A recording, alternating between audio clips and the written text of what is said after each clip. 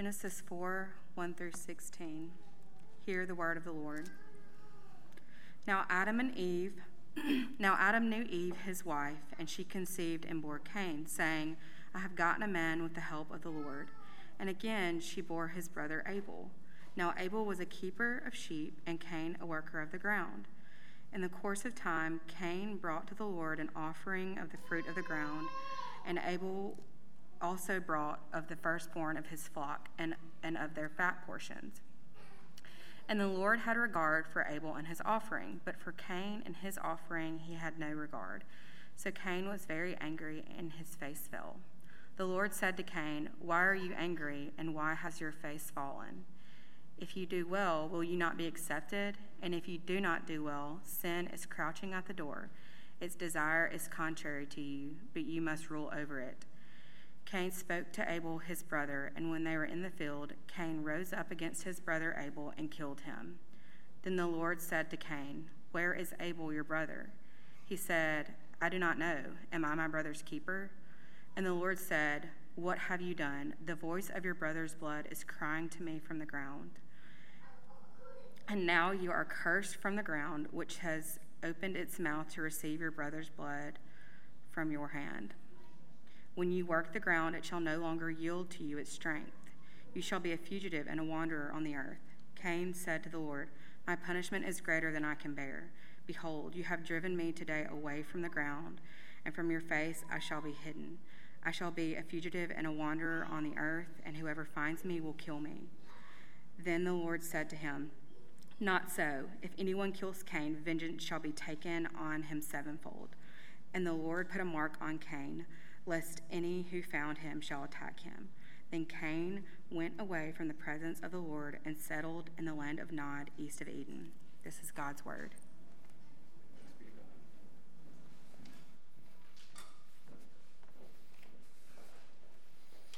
Amen. You can be seated.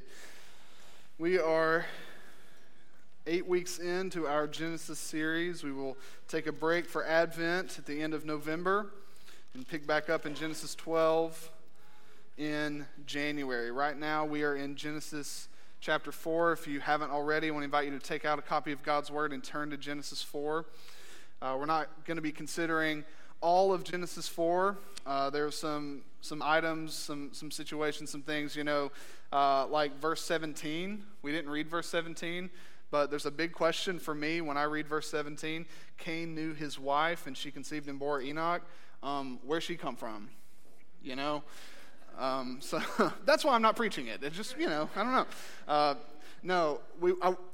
I did decide, I tried this week to see, okay, is there a way for me to preach all of Genesis 4? Because just the way that we set the calendar, the only way for us to really get to have a full Advent series would be to stop at the end of November, and that put us doing all of Genesis 4 in one sermon. But, there's just a lot there that doesn't really fit. The story of Cain and Abel fits really well with what some things I would want to talk about. So, I'll probably deal with some stuff in the podcast this week, but we're not going to be dealing with the rest of Genesis 4. But Genesis 4 does bring up a lot of questions for us. And so maybe after hearing even the story of Cain and Abel, maybe you even thought of a question, why this? Or, what's going on here? Maybe write that question down and see if by the end of the sermon it's answered for you. And if not, you can take it up with Avery or somebody else. I don't care.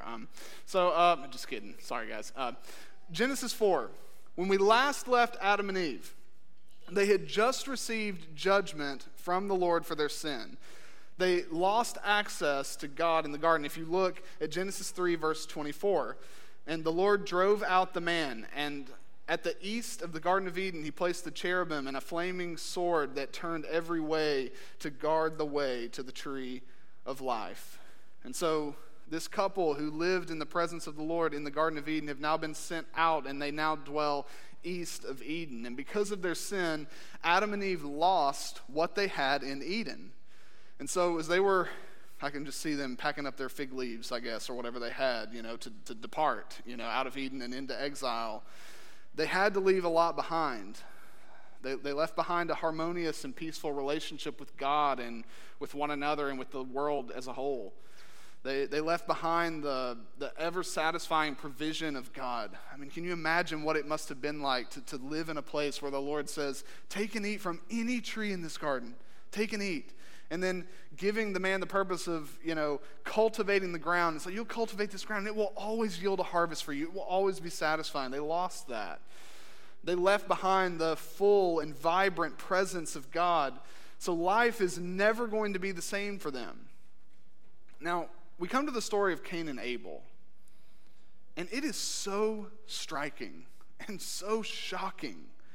It numbs our senses. And so it's easy for us to miss the importance of what's happening. The story is more dramatic and, probably even more dramatic and probably more tragic than all those Lifetime movies you guys will probably watch this Christmas. They're so dramatic, and there's always a crazy tragedy with them, I guess. Not that I know, I don't watch stuff like that, but this story is so dramatic. It is so tragic. A man is overcome with anger to the point that he kills his little brother. I mean, it's the saddest story so far in the Bible. Now, there are a lot of parallels between Genesis 3 and Genesis 4, but Genesis 4 just drastically worsens the situation. In both stories, the humans are tempted and given an opportunity to reject sin and trust God. In Genesis 3, Eve chooses to reject God and embraces sin by eating fruit from a tree. In Genesis 4, Cain chooses to reject God and embraces sin by killing his brother. Things have escalated just a little bit. But the parallels continue. Adam and Eve, they faced God's judgment, and so did Cain. Adam and Eve were banished, and so was Cain. It's the tragic story of how things are now not as they were meant to be. But the story of Cain and Abel is so much more than a tragic murder. If we only see it as a tragic murder, it'll be easy for us to distance ourselves from the story. We won't be able to see that a little bit of Cain remains in each one of us.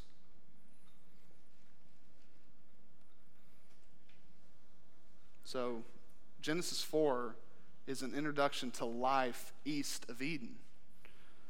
And so just as life in Eden was marked by certain realities, life east of Eden is also characterized by certain realities. Adam and Eve had to leave a whole lot behind in Eden, but what followed them? As they leave the garden paradise, what follows them east of Eden? There are two primary realities that followed Adam and Eve out of the garden: sin and grace. Sin and grace.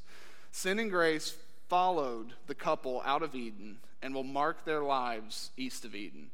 And these two realities characterize our lives as well. Every situation, every circumstance, every person will be marked by some measure of sin and some measure of grace. Now, I believe if we are each able to see, to identify the early stages of sin and to understand the relentless pursuit and provision of God's grace, I believe we'll be well on our way to building the community and the culture that God would have us build. If we know sin for what it is, if we see it, if we're able to identify it, if we have this sobering realization that sin is walking with us, it's with us every single day, and also God's grace, we will be able to build a healthy church culture. So I want to talk about those two realities in light of the story in Genesis 4. The unsurprising presence of sin and the surprising presence of grace. Let's take them one by one. First, the unsurprising presence of sin. Now, sin, of course, was not an original factor in God's good world. But sin arrives through the serpent's temptation and Adam and Eve's failure to trust God. And I know that this probably feels like such an obvious observation that you might think it's not even worth mentioning. I mean, you have the preacher here who's telling you, hey guys, you know what a main point in Genesis 4 is? There's sin, okay? And you're like, oh wow, man, you must have consulted a lot of commentaries this week, some deep study. You know, sin is part of your life. But it is something that Moses definitely wants us to see. The word sin appears in the Bible for the very first time in Genesis 4. In this chapter, we see the big or the taboo sins like murder and polygamy. We see how far people can stray from God's design, and we see how hardened our hearts can become against God and one another. But we're not surprised by sin's presence. It's not a shock. We read at the beginning of chapter 4, now Adam knew Eve, his wife, and she conceived and bore Cain. This is the Adam and Eve that not only gave in to sin, but were infected with sin. So it makes sense that two sinners would produce more sinners. East of Eden, we can expect sin's presence. But the danger, as I said earlier, in reading this ancient story is that we are so prone to dodge its impact.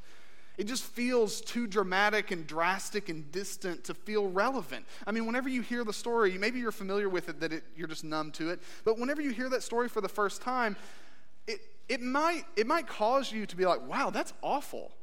That's terrible. But you don't read that story and say, that is so me. That is so me. We're not prone to do that. Instead, we're prone to read the story and say, I know I'm not a perfect person, but at least I'm not like Cain. At least I'm not like Cain. I mean, think about the story. Let's just summarize it. Eve gives birth to two sons, Cain and Abel. Cain was a farmer, and Abel was a shepherd.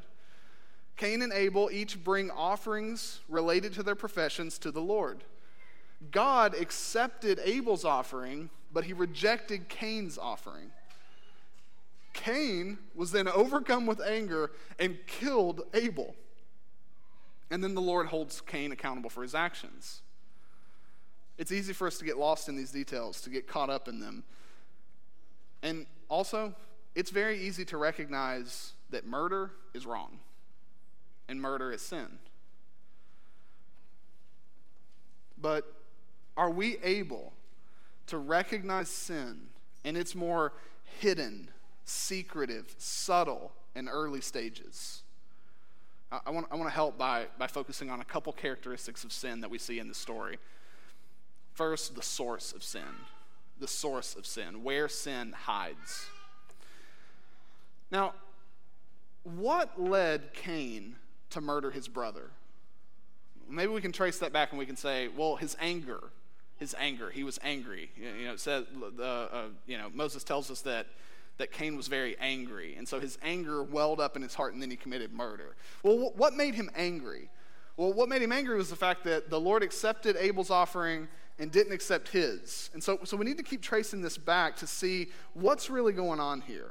Because Cain and Abel each bring offerings to the Lord as an act of worship, but only Abel's was accepted. Why? Why did God accept Abel's offering but not Cain's? What is so different between Cain and Abel that leads God to accept one and reject the other?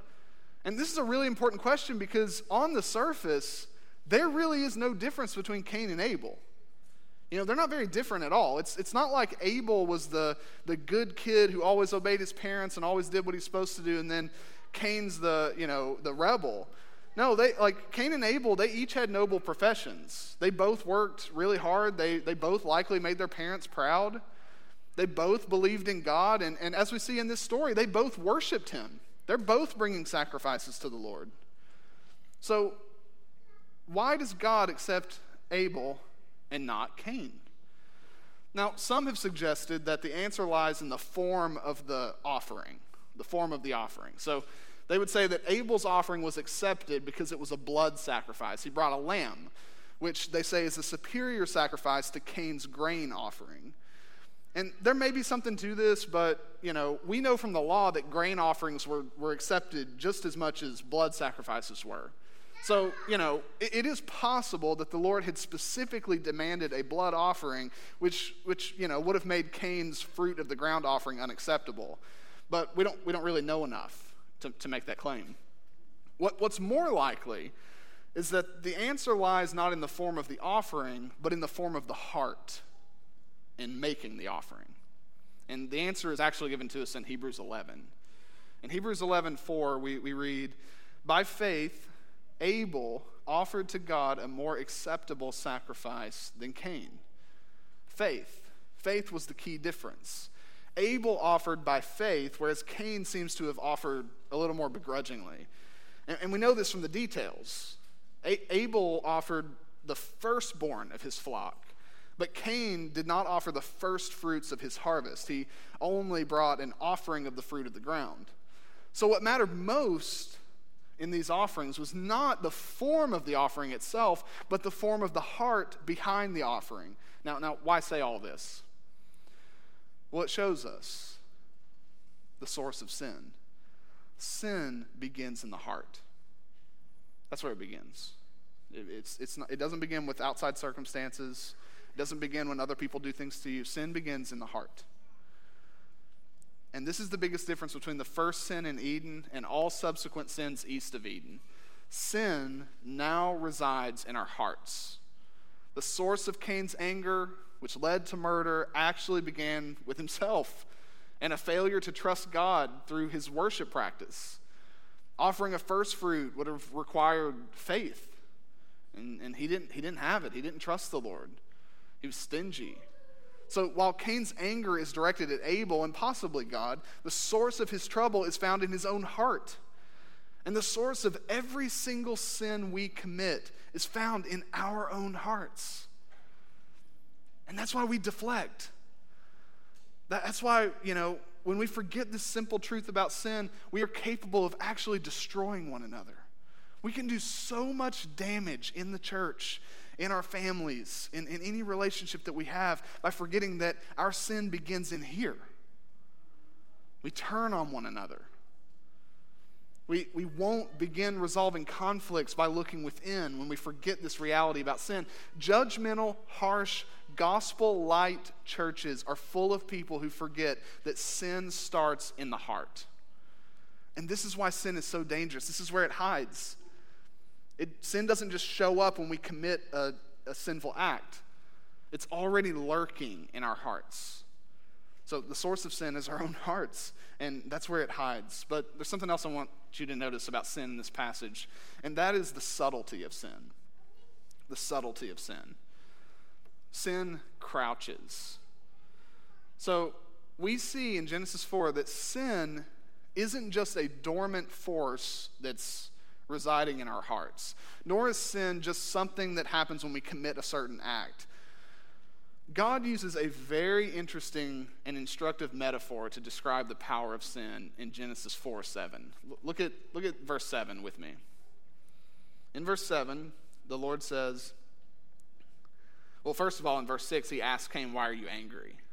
And Cain gives no answer. In verse 7, "If you do well, will you not be accepted? And if you do not do well," listen to this metaphor, "sin is crouching at the door. Its desire is for you, but you must rule over it." That's a haunting verse. God describes sin as a predator, an animal on the hunt. Sin is watching Cain. It's hiding itself, but it's always ready at a moment's notice to pounce and devour him. If Cain doesn't tame this wild animal within the metaphor, it will overcome him. The Lord says sin wants you, and if you don't respond accordingly, it will have you. Sin always starts small, but if it's left unchecked, it always takes over. A couple things I want you to see here about this metaphor. What does it mean that sin crouches? Well, first, that means that sin presents itself as something else. It presents itself as something else first. So sin crouches, meaning that it can sometimes present itself as something good. So think of the serpent's temptation in the garden. The source of that temptation was just playing on, Eve's desire for good things, but it warped her desire a little bit. Or think of Satan's half-truths to Jesus when he's tempted in the wilderness. Or even think of the Pharisees. We dog on the Pharisees, but the Pharisees fell into the sin of legalism, but it was because of this misguided zeal that they had for obedience to God's word. So sin initially looks like something else. It can even look like something good. But here's something else it means. Sin crouches, meaning that it can present itself as much smaller than it really is. You ever wonder why our default response to sin is usually just to justify it? it's because sin always seems small at first. What do we say? Come on, you could probably fill it in as I go. This isn't gossip. I'm just concerned. You know? It's small. It's little. This is nothing. I'm not slandering. I'm just venting. I'm not judgmental. I care about holiness. How else do we do it? I'm not impatient. I'm just decisive. I'm not flippant with God's word. I'm just free in Christ. This is sin crouching down. It's crouching down. The sins in your life that you do not think are a big deal, or maybe certain attitudes or actions in your life that you don't even consider sin, are the most dangerous to you because they are crouching. Sin usually presents itself as something else first. It shrinks. It hides. It doesn't look like it's that big of a deal. But then, secondly, something always happens with sin. Sin, if left unchecked, will conquer you. It will conquer you. Sin hides. It camouflages. It appears smaller than it really is, but then one day it pounces. And that always makes me think of those like Animal Planet, shows, or the Nat Geo shows of the like savannah, and it'll have this picture. It's always got that British dude's voice. You know what I'm talking about? These shows. Okay, so and you'll have like gazelle out in this field, and then you'll just like see this like lioness, and she's crouching down, like she's ready to go. And it's just like describing everything. We have a herd of gazelle here, and a lioness on the hunt. She is hungry. Her tummy is growling. Like it's all, like it's silly.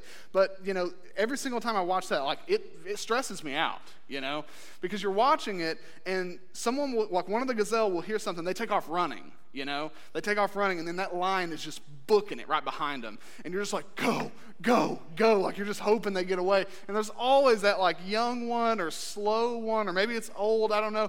But it just can't keep up with the group. And you're like, oh, bro, go, come on. And then the lion, what is every single time? Just jumps on it. And then the guy's like, oh, dinner time or something like that, Pounces. Listen, this warning from the Lord, do you know what the Lord is telling Cain here? Bro, you a gazelle. You an antelope. Sin is a lion. And if you don't see that, then it may already have you.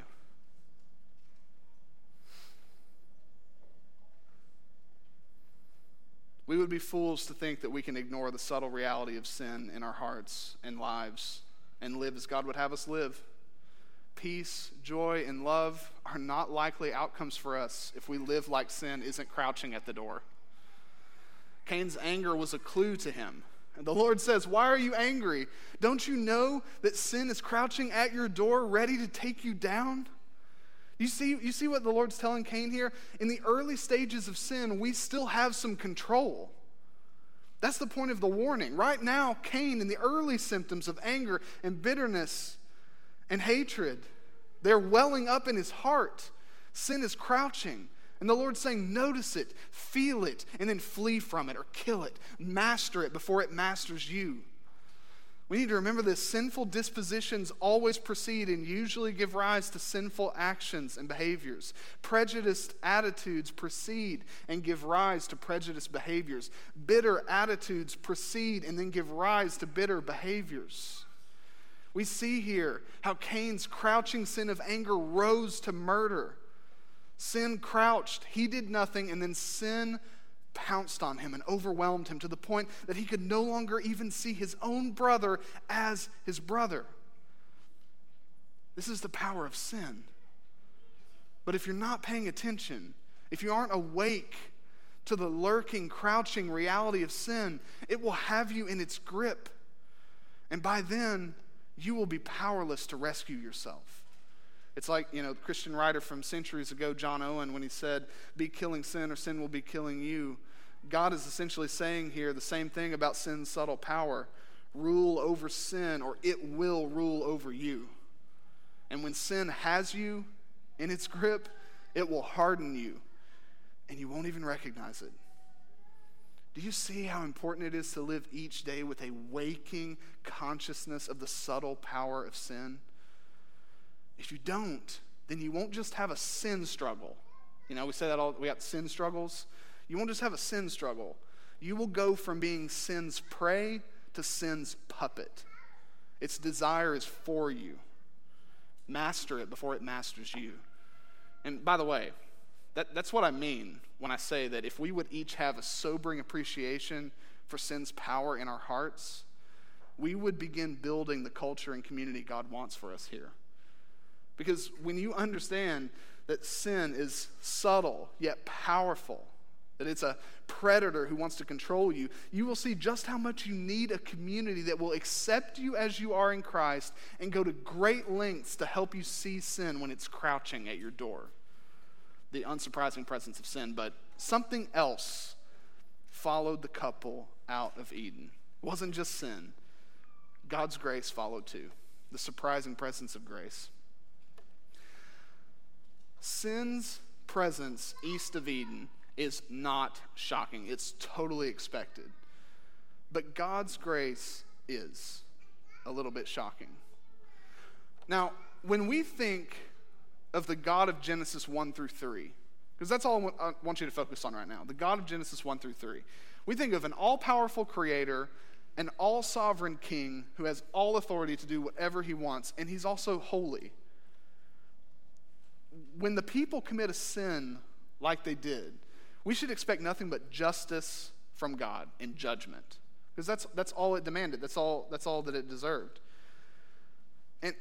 And I believe that we've grown so accustomed to expecting good things from God that maybe we've forgotten how utterly startling it is that he would bless us at all. But God's grace followed humanity east of Eden. He banishes them, and then he follows them in grace and not just judgment. A few things to notice about God's grace in Genesis 4. First, God's grace is counterintuitive. We see this in God's acceptance of Abel, but not Cain. Maybe we can get to the bottom of this. You know, the nature of the offering is an important factor, but the effect that it had on Cain's heart has more to do with the nature of God's grace. I mean, think about it. Cain, I kind of feel him, being upset.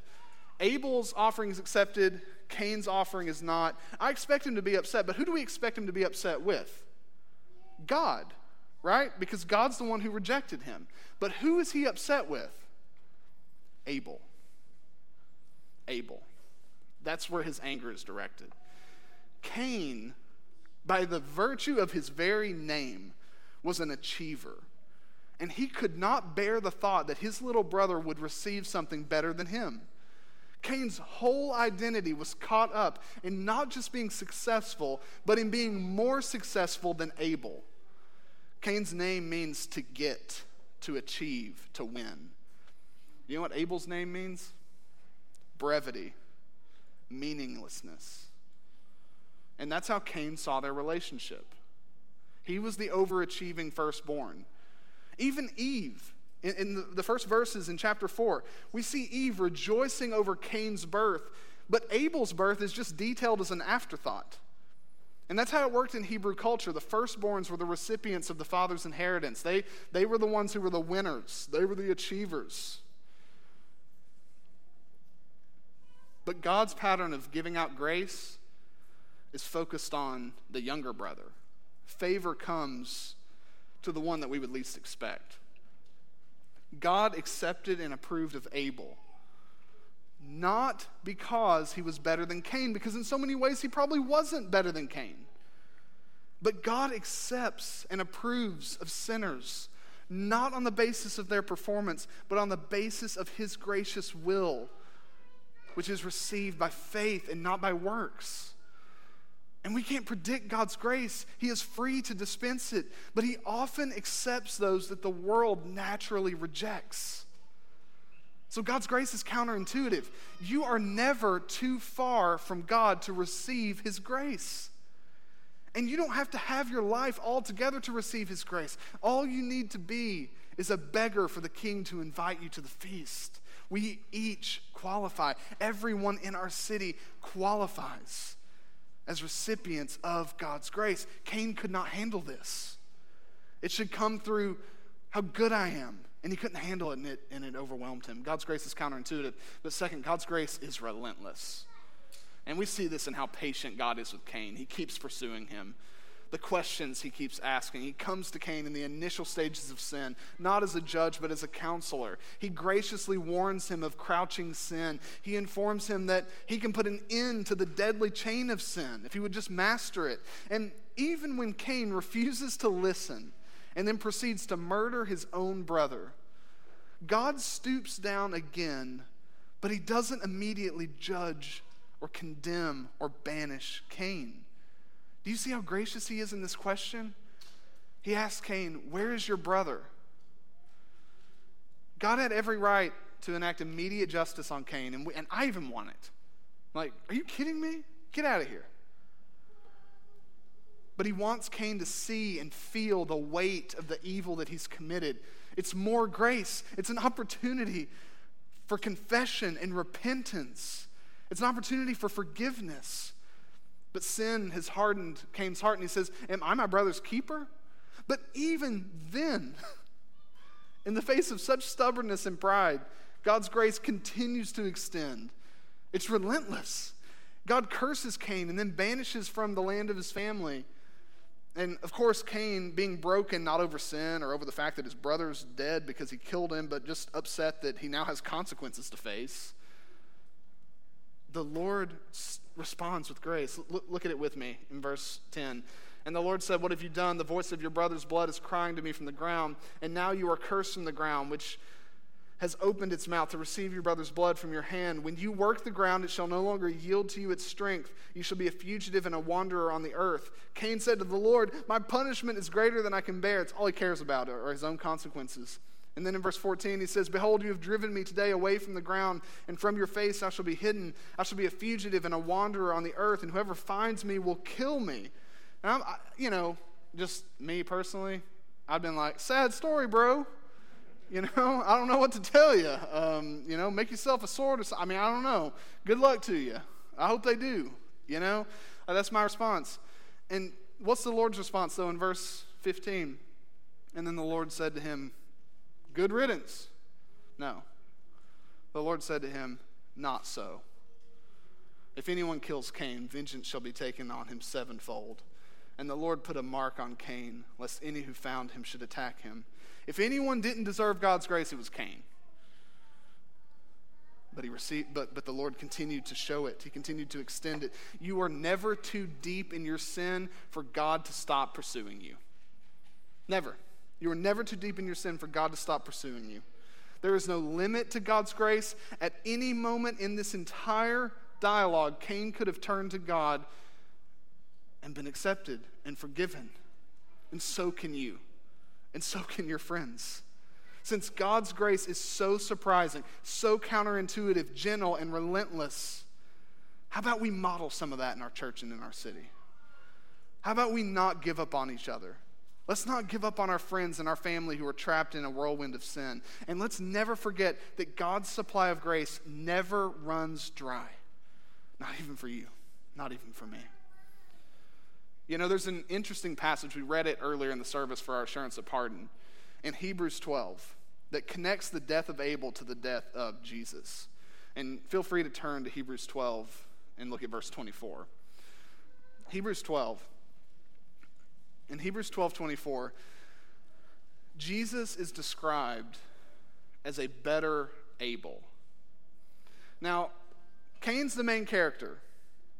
Abel is mostly passive. We have him in the beginning bringing an offering to the Lord, but he's mostly passive in this story. Things are happening to Abel. God accepts him. Cain murders him. And he's completely silent. Abel does not speak a word in this narrative. But isn't it interesting how God metaphorically describes learning about the murder? Now, again, it's metaphorical. The Lord wasn't caught off guard or he wasn't in the dark.